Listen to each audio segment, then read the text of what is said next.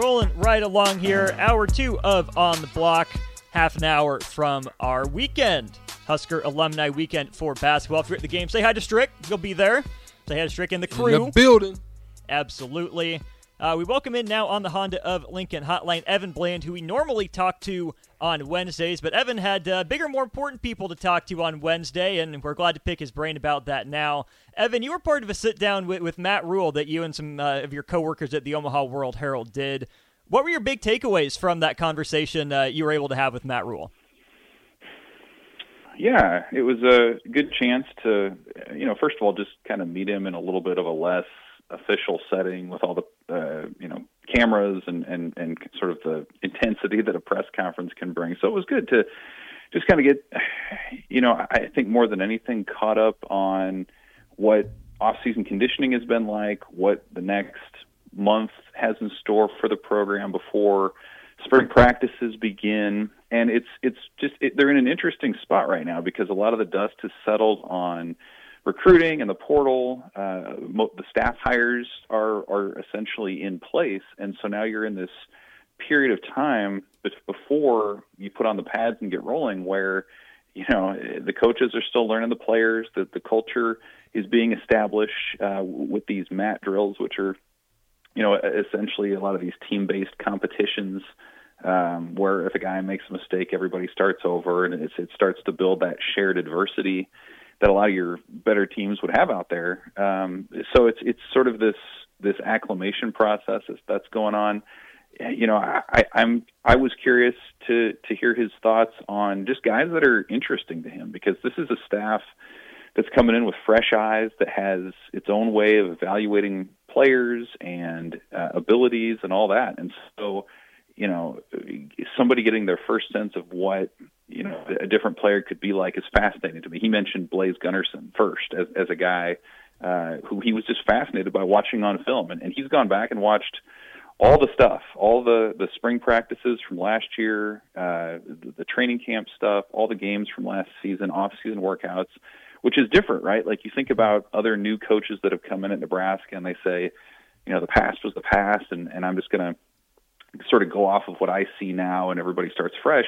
Well, Matt Rhule, I think, shares that belief to a point, but he also does want to go back and get a better sense for where these guys are coming from, what they were taught, how they were trained, to maybe help smooth the transition to whatever the new staff's going to be teaching. So it was just a really interesting time with a staff that's very confident in its abilities.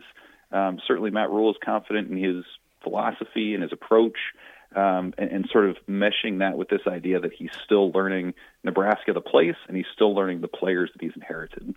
So he mentioned Blaise Gunnerson, like you said. Who are some other guys that you think could benefit from a change in staff, whether that's a new head coach to connect with them better or maybe at the position level? Who are some of those guys that you think a fresh start could be beneficial for? Well, you can go a lot of different directions. I think the running back room is really interesting. Gabe Urban's another name that came up in our talk and has come up in his press conferences before, where he's just really impressed by his speed. And I don't know that I would necessarily have said that Gabe Urban was one of the fastest guys on the team, just from what we saw from him in games.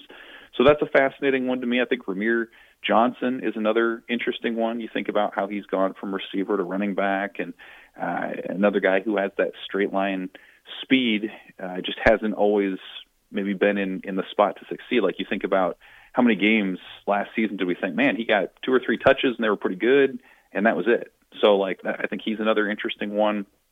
Rhule conveyed that Tommy Hill is back on the defensive side of the ball. Mm-hmm. You think about how he was a starter at corner and then switched over to receiver. He'd done both in high school. What can his vision be? Is it as a straight corner again, or is it something else, maybe a nickel, or who knows? So, I think that's a few guys, but it's just the approach that the staff has to finding positions for guys is really interesting to me, because you look at, Matt Rhule's 10-year history as a head coach. He did it at Temple. He did it at Baylor, where he would take a guy who, maybe he'd flip sides of the ball. Maybe he would, go from linebacker to like a defensive end type. Like there are just a number of examples in his career where he or his staff would look at a player and said, let's try you somewhere else and see what happens. And a lot of times what happened was they became starters and got drafted into the NFL. So, if the notion is that Nebraska has recruited well and has talent on the roster, then, I think part of what Matt Rhule has called the magic of the staff can be finding a way to get those guys on the field and in positions where they can be as efficient, as their potential would say. So I think that's really interesting right now, sort of the evaluation process, and then what that looks like in the spring as those experiments start taking place will be really fascinating to follow. One more football question for you, Evan. Alante Brown, Hunter Anthony no longer on the roster. Did you get any sense of why those two players left the program from Matt Rhule, or did that not come up?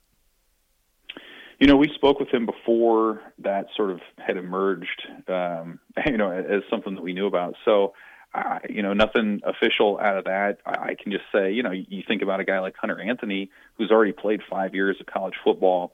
Sometimes guys just move on. And so I don't know for him if it was anything more than that. Alante Brown, you get the sense that the door would still be open for a potential return. He's not enrolled in classes right now. I mean, again, I don't know anything specifically, but you can kind of look at some different aspects of that decision, whether that be a lot of the additions that were made to the receiver room, or you just look at other examples. You think about Xavier Betts and how last year he left the team just because that just wasn't a priority to him anymore, and he had other things that he wanted to explore, and football wasn't number one. So I don't know for Alante, kind of which direction that was, but it does sound like it was a situation where it was not Nebraska running him off or anything like that. And it sounds like, if he's amenable to returning at some point in the future, you can't rule that possibility out. Talking to Evan Bland of the Omaha World Herald. Flipping our attention now to baseball. Husker baseball gets its season underway today. The Huskers playing on the road at San Diego. And Evan, when I look at Nebraska's non-conference schedule, you see the big dogs. You see Mississippi and you see Vanderbilt.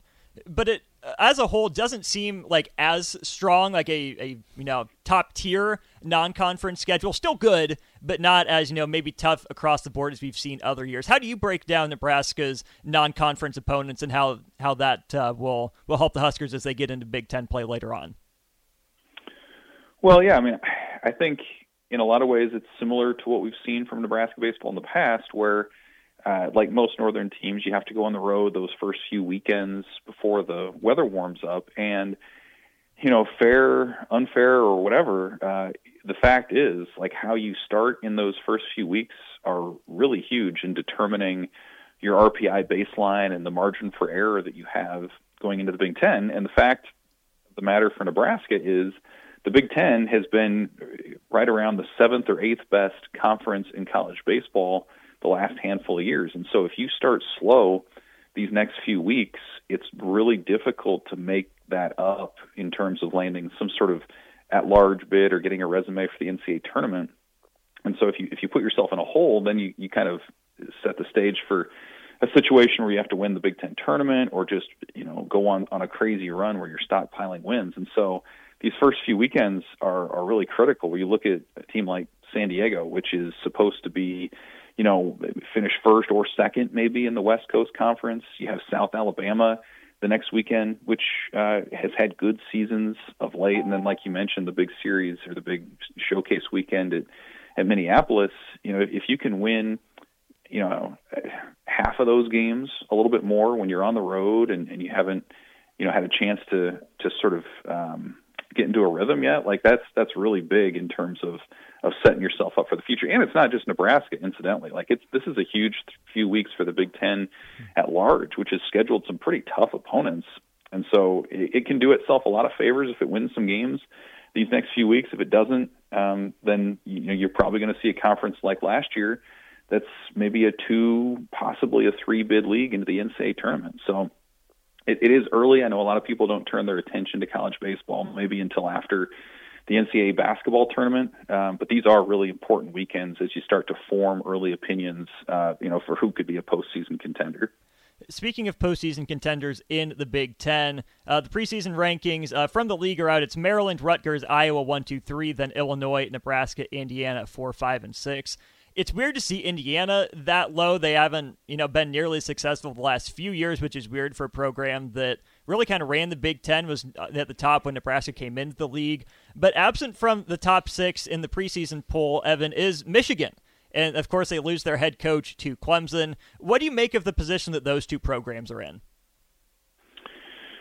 Well, yeah. I mean, Michigan has been – it's interesting you mentioned Indiana. Like, the Big Ten sort of had these handful of teams sort of run the program for a while, or run the conference for a while, where it was Indiana in the mid-2010s, and then it was sort of Michigan these last handful of years. Of course, they went to the College World Series final in 2019, and now it sort of seems like Maryland is that team. I think they're pretty clearly the number one team in the conference in terms of what they have coming back and what they did last year and those sort of things. But it is interesting for Michigan because Eric Bakich is at Clemson, like you mentioned, and you bring in a pretty solid coach in Tracy Smith. But a lot of their best players have moved on. They have a handful of seniors who were steady contributors on last year's team, but a lot of the pitching has turned over, and it's a much different team, much different program. And so, the goal for that program under Eric Bakich had been to not just be a one-hit wonder in 2019 and to build on that, and they had. But it's going to be a different team this year. I'll be curious to see if it's as power-heavy as last year's team was. Their best teams have been dominated by really strong pitching as well, and you just don't know. Like, you look up and down the Big Ten, and outside of Maryland, Iowa, and I would throw in Nebraska in that category. Outside of those 3 teams, you just wonder how the pitching will come together. And it's such a wild card, and if you have it, it's such a luxury to have that trust in a guy to go out there on a Friday and maybe a Saturday to get you a win. But yeah, it is interesting to see Michigan not in there. For what it's worth, Nebraska fans will recall that when Nebraska ran away with the title in 21, they weren't in the top 6. And then in 22, they were the favorites from the coaches. And of course, they don't make the Big Ten tournament, even in the top 8. So you got to take those polls a little bit with a grain of salt, but I think it just underscores how volatile and unpredictable this league can be year to year. What constitutes a successful season for Nebraska? Is it just getting back to the Big Ten tournament? Is it finishing top 4, getting in the top half of that bracket? With all the turnover, with all the change, but in, like you said, a weaker league overall, what's a successful season for Nebraska this year? Well, you kind of look at both of the extremes where internally you talk to the coaches and the players, and the expectations they set is to host an NCAA regional. And that's hard to do, right? 16 teams do that every year. Nebraska hasn't done it since 2008.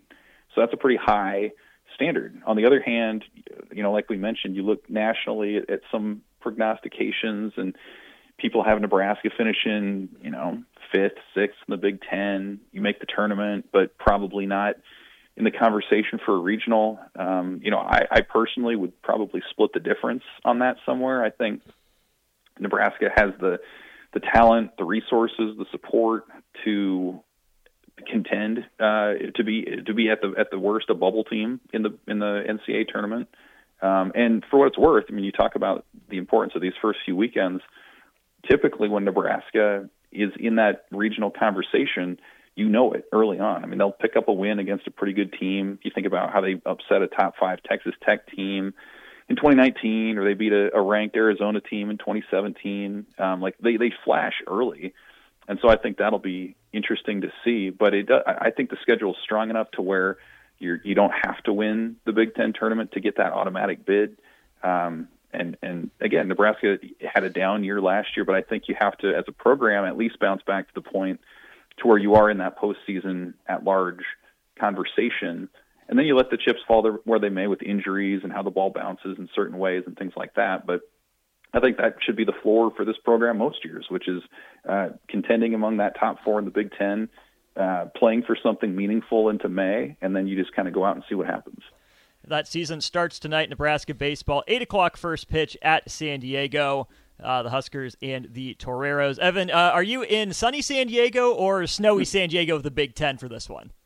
Yeah, San Diego, the Big Ten this weekend, Austin. I wish I was out there partaking in some in and out and doing that sort of thing, but hanging at home. All right. Well, enjoy the games, Evan. We'll look forward to reading your coverage all season on Omaha.com, and we'll catch up with you after this series next week. All right. Thanks, guys.